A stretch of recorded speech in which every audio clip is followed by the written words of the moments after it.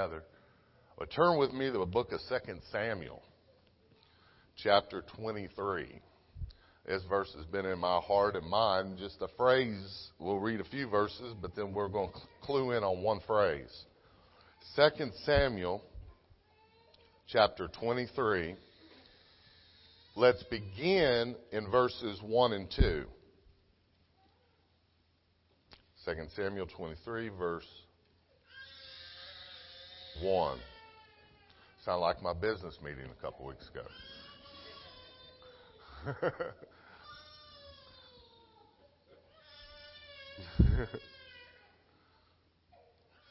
Verse 1.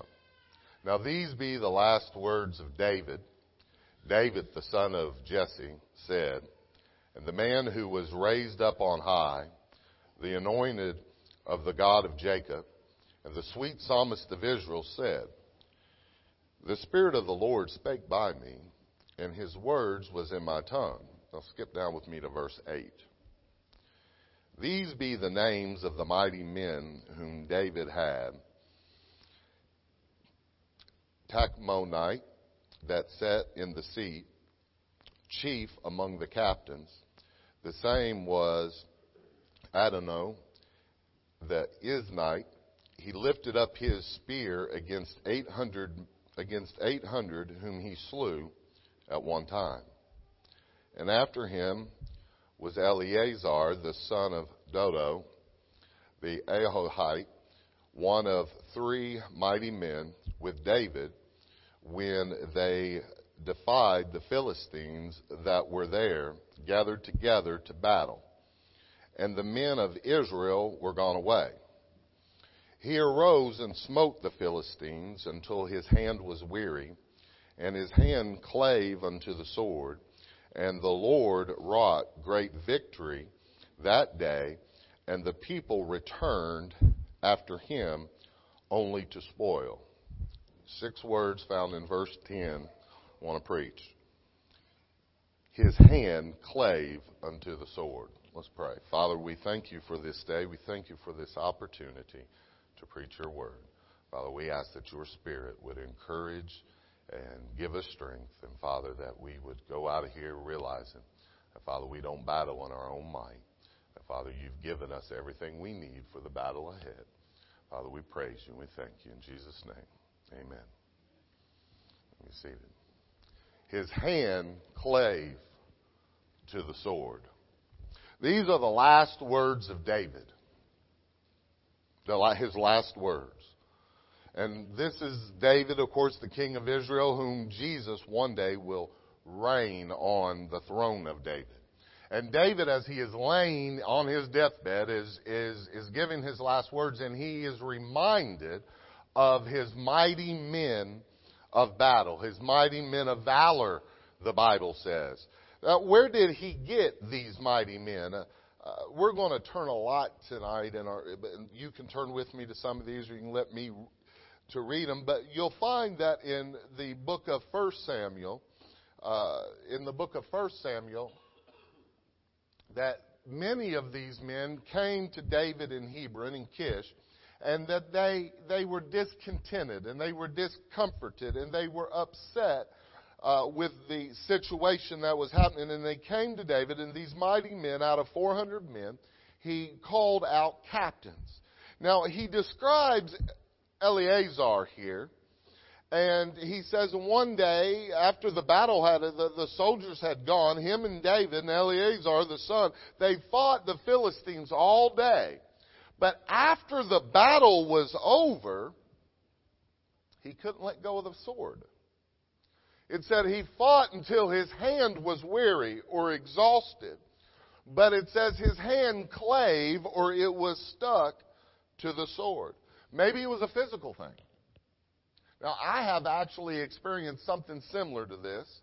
A long time ago, about 7 years ago, I was in Wise, Virginia, which is the big mountains in Virginia. And I was coming down a mountain range, and there was road construction. It was night. It was foggy. It was cold, and there was ice on the ground. And a 2-lane going down a mountain is now a 1-lane with no guardrail, and I've got a semi-truck behind me, and semi-trucks on a mountain cannot slow down. I'm doing 115 on ice, straight down a mountain. All right? I finally found a place to pull over, and I couldn't let go of the steering wheel. I had held that steering wheel so tight that I just felt like I couldn't let go of it. I mean, I finally did. So maybe it was a physical thing. Maybe he had battled so long and fought so hard. Maybe it was a psychological thing. I don't know. Maybe he couldn't put down the sword. The battle was over, but maybe he just couldn't put it down. Or maybe he wouldn't put it down. Maybe he could put it down, but maybe he wouldn't put it down. Maybe he shouldn't put it down. I don't know, but the Word of God is typed as a sword throughout the Word of God. The Bible is filled with battles. And throughout the Old Testament, we have battle after battle after battle. We know that the Old Testament was written for our encouragement, our admonition, our illustration. But we know that in the New Testament, it's very clear, God makes it clear, what He has pictured in the Old Testament, that the sword is the Word of God.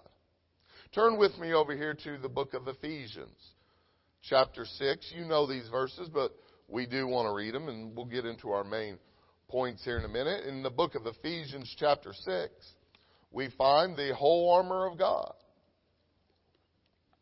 He says in verse 10 of Ephesians 6, he says, "Finally, my brethren, be strong in the Lord and in the power of His might. Put on the whole armor of God, that ye may be able to stand against the wiles of the devil. For we wrestle not against flesh and blood." Our battle isn't against people, but against principalities and powers, against the rulers of the darkness of this world, against spiritual wickedness in high places. Wherefore, take unto you the whole armor of God, that ye may be able to withstand in the evil day, and having done all to stand. Stand, therefore, having your loins girded about with truth, and having on the breastplate of righteousness, and your feet shod with the preparation of the gospel of peace. Above all, taking the shield of faith, wherewith ye shall be able to quench all the fiery darts of the wicked, and take the helmet of salvation, and the sword of the Spirit, which is the Word of God. Now, you realize in these verses that the only offensive weapon is the sword. Everything else is defensive. A helmet is defensive. A shield is defensive. A breastplate is defensive. It is to stop and protect yourself against the enemy's onslaught onto you. But the only offensive weapon that is listed is the sword of the Spirit, the Word of God. I quit for about 3 days. But I can't put it down. I won't put it down, and I shouldn't put it down. Now I don't know where this soldier will be yielding this sword, but he isn't going to quit. And he's going to move forward. Now, some of you may be facing battles in your life. And I want you to know that if you're facing a battle in your life, this right here is the only weapon you have against the enemy. The only way to win the battles of life is to be stuck to the Bible. His hand was stuck to the sword. Why did Eleazar cleave to the sword? Number one, for battle. For battle. His hand clave to the sword for battle. And this is what we go to battle with, is the Word of God. The worlds were framed, Hebrews chapter 11, verse 3, by the words of God. God spoke this world into existence, and He upholds it by the word of His power. God spoke everything into existence, and we know Jesus Christ is the Word. All things were created by Him, and the Lord speaks, and He is the Word of God. And the final battle In Revelation 19, when he comes to judge the earth, it says a sharp sword will proceed out of where? His mouth, by which he will judge the nations. The Word of God is what we use for battle. Look with me in 2 Corinthians chapter 10, if you will. 2 Corinthians chapter 10. I'm usually a verse-by-verse kind of guy that gets in and really explains a verse. And to some, I may be committing an unpardonable sin tonight of preaching a topical type of message, but they're biblical as well. And if you don't like topical preaching, then don't read Spurgeon or Moody or Edwards or a whole bunch of others. But 2 Corinthians chapter 10, verse 3. For though we walk in the flesh, we do not war after the flesh. For the weapons of our warfare are not carnal, but mighty through God to the pulling down of strongholds, casting down imaginations and every high thing that exalteth itself against the knowledge of God, and bringing into captivity every thought to the obedience of Christ. Whatever battle you're facing, God's Word is enough. It's enough. Now, we have battles within. We have battles within.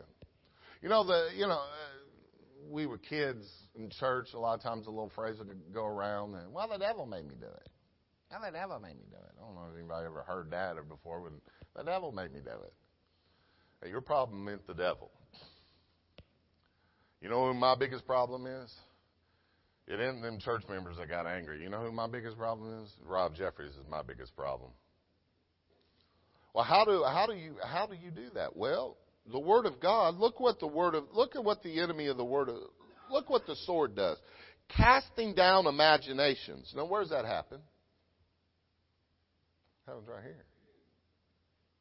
We can make things bigger than they are. And every high thing that exalteth itself against the knowledge of God, and bringing into captivity what? Every thought to the obedience of Christ. And so we can have the battle within, the war of the mind.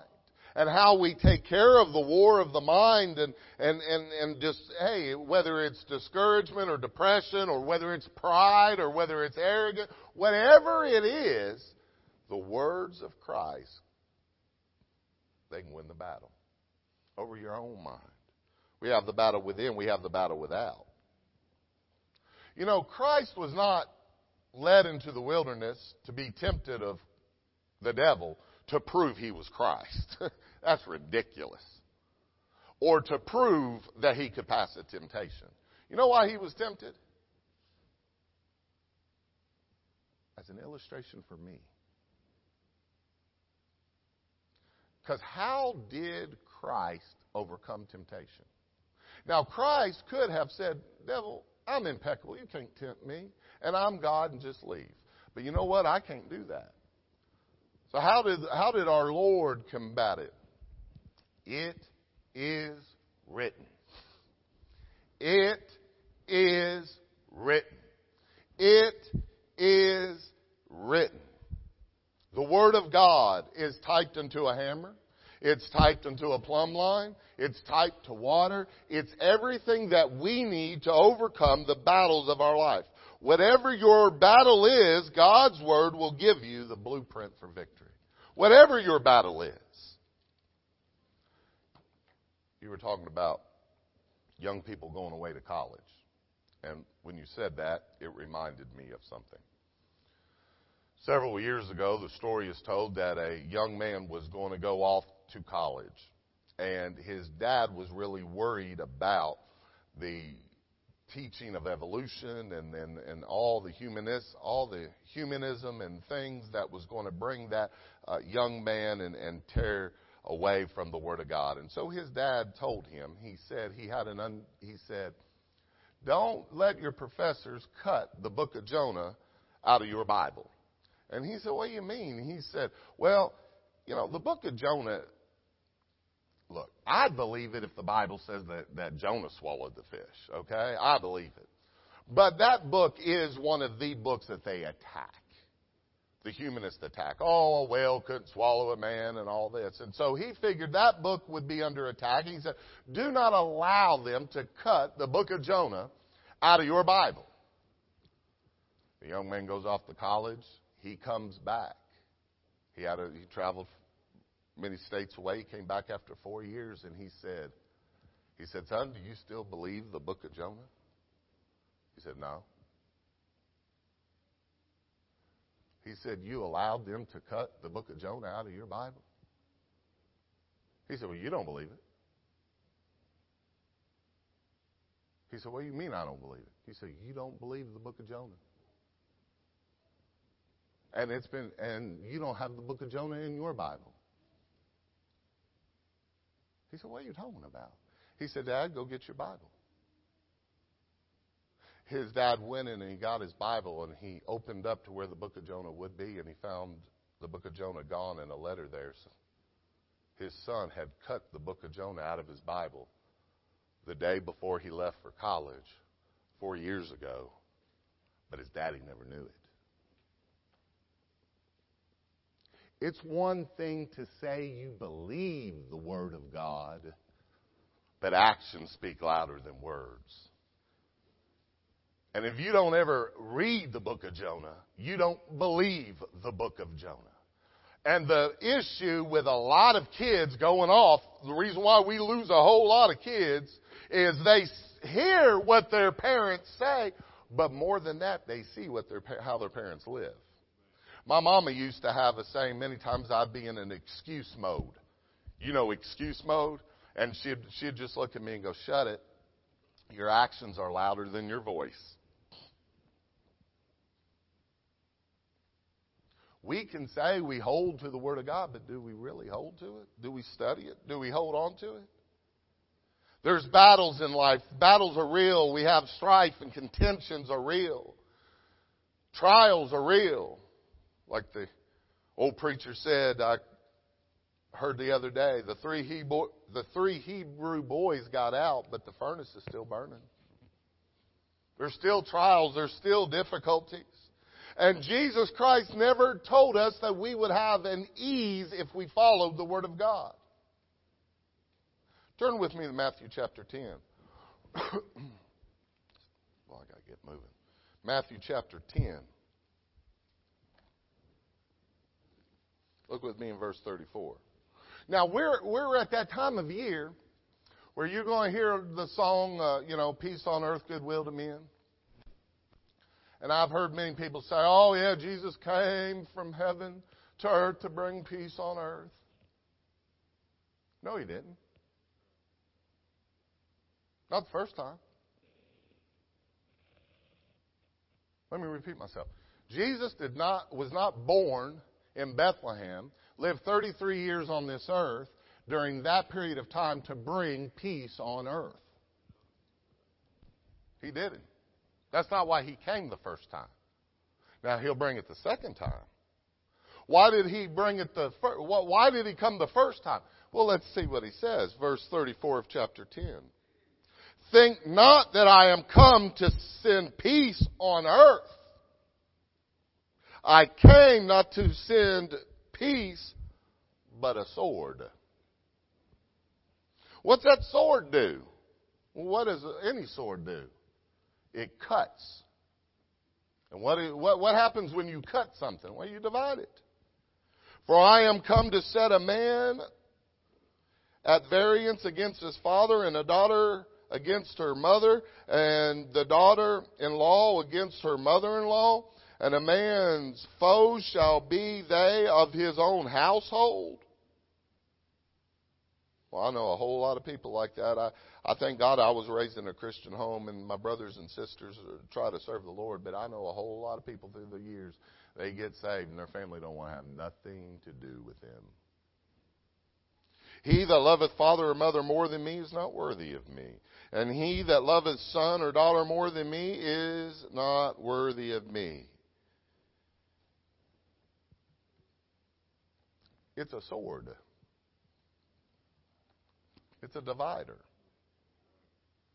And it's been given for battle. And we can't put it down. We can't leave it.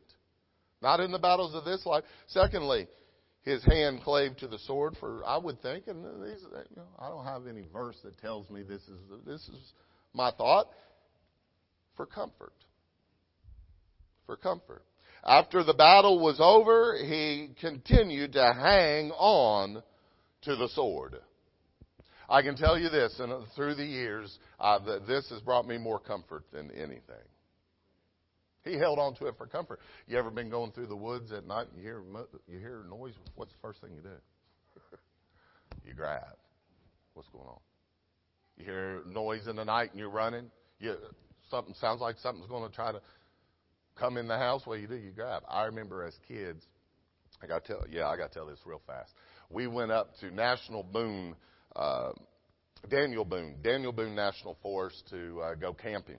And the guys that took us up there in the Boy Scout troop that we had, it was a couple churches came together and had a Boy Scout troop. And they were setting us up the whole time. They were driving us by places where they knew there was old steels and stuff like that. They got them up there. You didn't have to try hard. Old steels and different things. And I was only about 12 or 13 years old, and they just kept putting it in our head of the moonshiners, everybody that's in that area. And so that night we're all around the campfire and everything of that nature. And all of a sudden we hear something back in the woods. And Chick Baker, who was the leader of the thing, he said, "Now, boys, y'all need to get back in your tent." And we was only in 6th grade, so however old I was, probably 18 at that, But no, so we all ran back in that tent. I was like Jethro, we all ran back in that tent. And man, we heard gunfire. And there was about 4 or 5 guys with us, and one of them started screaming. We had this fella, his name was John Bailey, but we called him Beetle Bailey, all right? Beetle's down, and we're all just scared to death. Boy, I guarantee you we was praying that night. Every one of us in there was praying and screaming and crying. And then finally, the fella beside me, Freddie Hearn, said, "Chick's got a gun in the back of his truck. They're going to come and kill us," because it kept sounding like everybody's down. So all of us ran out of the tent at the same time. We jumped in the truck, and I'm not kidding you. There was a gun on the gun rack, and there was about 6 of us, and we just grabbed it. We were just holding it. Now, I don't know what that's going to do, but in that moment, we was all just holding it. I had part of it. One of them had part of it, and then nobody could use it because we were all just holding on to it like that was going to save us. And then finally they came out and said, "Boys, y'all need to," we were just playing. This wasn't nothing but a farce. And they went in the tent. Well, we can't have, you're really going to sleep outside. I mean, it was a scary situation for a 12-year-old. They took that prank a little far. But my point was that we ran, and for whatever reason, it was security to us. This is my security blanket right here. I remember when my mom was she was dying at home in hospice. She was an avid reader, but she had lost her eyesight. She had gone with the Bible on tape. And that thing played 24/7. And when we'd come and visit her, we'd slip in and we'd listen. She would sit there. She couldn't hardly open her eyes. And then finally we'd find the chapter and verse, and then I'd hit it, stop it. And I'd pick up reading wherever it was at. And she'd just look up and she'd just smile. She knew one of her sons was reading it to her at that time. Maybe he held on to it for comfort. The battle's over. Just get alone with the sword after the battle. Sing them over again to me. Wonderful words of life. Make me more of their beauty see. Wonderful words of life. Thirdly, his hand clave to the sword for courage. For courage. Look with me, if you will, quickly in the book of Joshua, chapter 1. I'm looking down through here and trying to figure out which verses. It's that thing about writing a sermon in 2 hours is you add too much. Joshua chapter 1.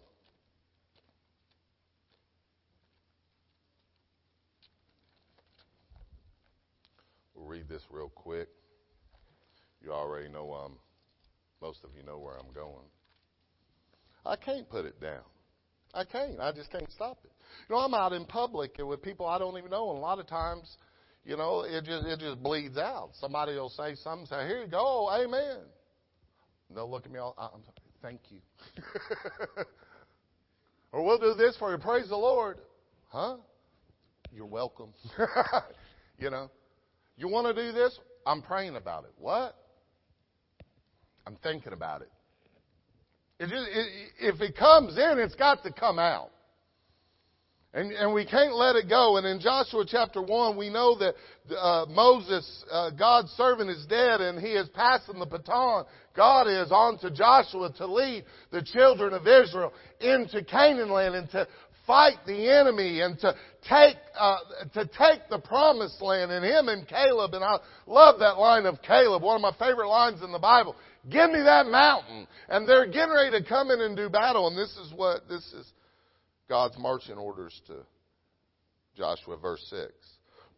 "Be strong and of good courage, for unto this people shalt thou divide for an inheritance the land which I swear unto their fathers to give them. Only be thou strong and very courageous, that thou mayest observe to do according to all the law." Hey, it takes courage to live by the Bible. It takes courage to have conviction of the Word of God. It takes courage to observe the things of God. "To do according to all the law which Moses my servant commanded thee. Turn not from it to the right hand or to the left, that thou mayest prosper whithersoever thou goest. This book of the law shall not depart out of thy mouth, but thou shalt meditate therein day and night, that thou mayest observe to do." It's not just knowing, it's doing. "To do according to all that is written therein.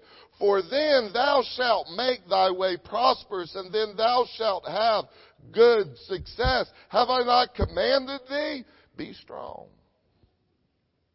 and of good courage. Be not afraid, neither be thou dismayed, for the Lord thy God is with thee whither thou goest." You know, encourage means to instill courage or to build courage. And the Word of God does that. He said, "Joshua, be strong and very courageous," and read the Word of God. "And be strong and very courageous," and speak the Word of God. "Be strong and very courageous," and do the Word of God. Because this book builds courage. Back to our text. 2 Samuel chapter 23, verse 10. I love what it says here. Verse 10. Speaking of Eleazar, the battle was on, and it says, he arose. He made a stand. He went to battle. He made a stand. He arose. I like the story that's found at the death of Saul, right before this, the death of Saul, where it's saying that Saul had died and they had nailed his body to a wall. And if you go back and you read at the very beginning of Saul's ministry, he rescued this little town and the people of this little town, and it made him so famous. That's why they wanted to make him king. And off the top of my head, because I don't have this in my notes, that little town, he rescued them from the Philistines. And the Bible says after Saul died that all the valiant men arose. And you know where they arose from? That same town that delivered Saul. And they fought through the night to rescue the body of their king. If you're going to stand, you're going to rise up, you better be on the Word of God. He arose. Eleazar arose. His hand was weary from the battle. Sometimes we get weary in the battle, and sometimes we get weary of the battle.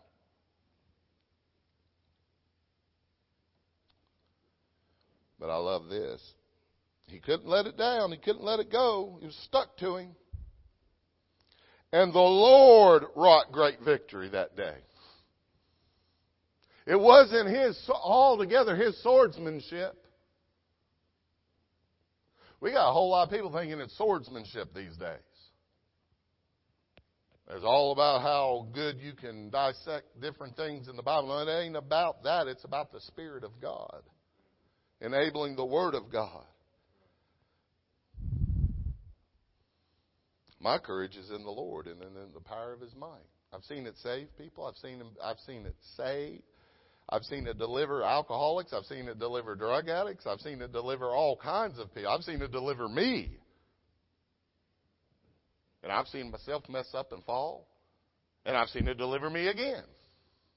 I've seen myself get discouraged, and I've seen it deliver me again. Now, some will say, well, now, I can't be used. Different things. I'm reminded of the story of John Jasper, the old preacher, and fellow kept mocking Jasper and said, Jasper, you can't preach. You can't preach. You're like a crooked stick. You know, your life's a twist. You're like a crooked stick. And one day Jasper looked at him and said, but my God can take a crooked stick and hit a straight lick. It isn't so much the sword, it's the Lord that wields it. Pick it up and see what He can do with it. Jeremiah said it was like in Jeremiah 20, verse 9, like a fire shut up in my bones. I want you to know something. We get tired. I get tired. I get tired of this old world. I get tired of this old world. Was it this Monday? No, it was last Monday. It was the Monday after Thanksgiving that we got back. So that was last week, wasn't it?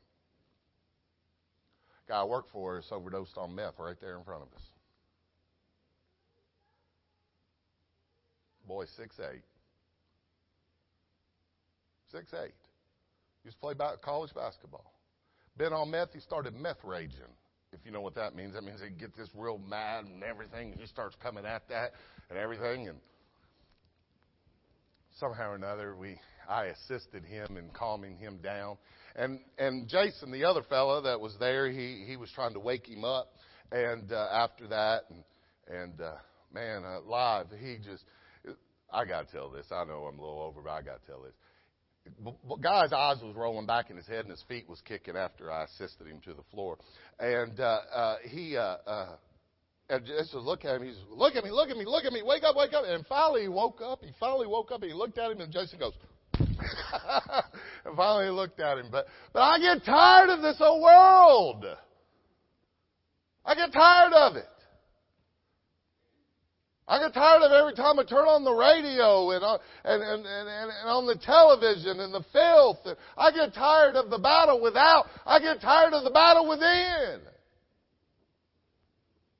Because you know why I get tired of it? Because there's a part of Rob Jeffries called the flesh that actually enjoys that stuff.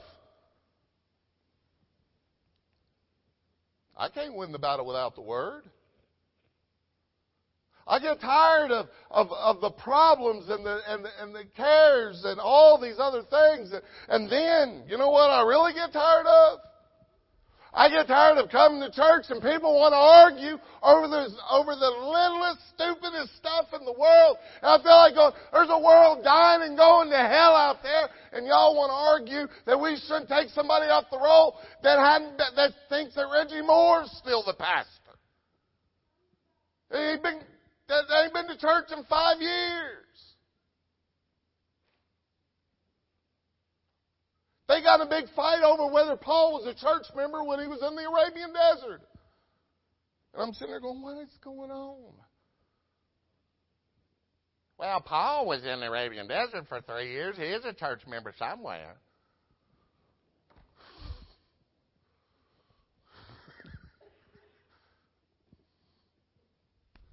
You know what I told him? You might agree or disagree. No, the Bible says after he came out of the Arabian desert, he joined the disciples at Jerusalem.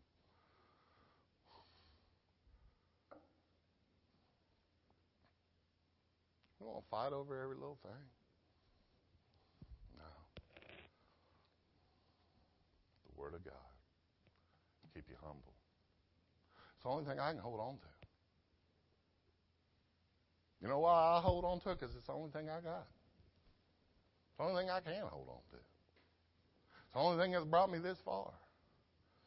It was this Bible that comforted me and got me through the death of my parents. And I say that a lot, but that's tough. I'm still not over that. My life still ain't been right. I had a fellow tell me that the other day. He said, "Since your mama's gone, you ain't been the same." And I said, "No, I ain't. I still deal with that.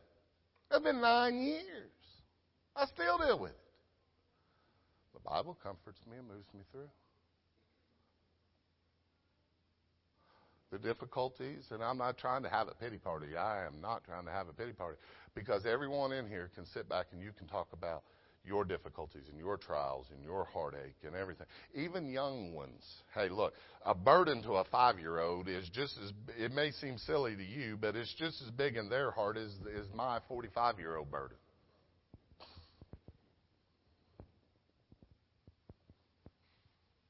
You get older, you get stronger to handle these things, or you should. This is all I got to hold on to is this word. And I'll say this and we'll close. I picked up this Bible, and you know what? It's the proven one. It's my daddy was a preacher, it's the same one he preached from. Not the exact same copy, but it's the same Bible. And my granddaddy, my mama's daddy was a preacher. It's the same one he preached out of. The one I preach out of is the proven one. What David say? No, I can't use that. I ain't proven that. I ain't proven that all that armor. That armor I haven't proven. This one here is proven. The one I'm preaching from tonight is proven. I've lost friends over that. Hey, I'll just say it out loud. I lost friends over that. There are people who won't talk to me over that. Yeah. I preached at your conference about why this Bible. Yeah, there are people who won't talk to me anymore because of that. I'm sticking with the book. It's a battle. Nobody said life was easy. Nobody said the ministry was easy. We get weary. But when we are weary, that's even more when we don't put down the book, we hold to the book.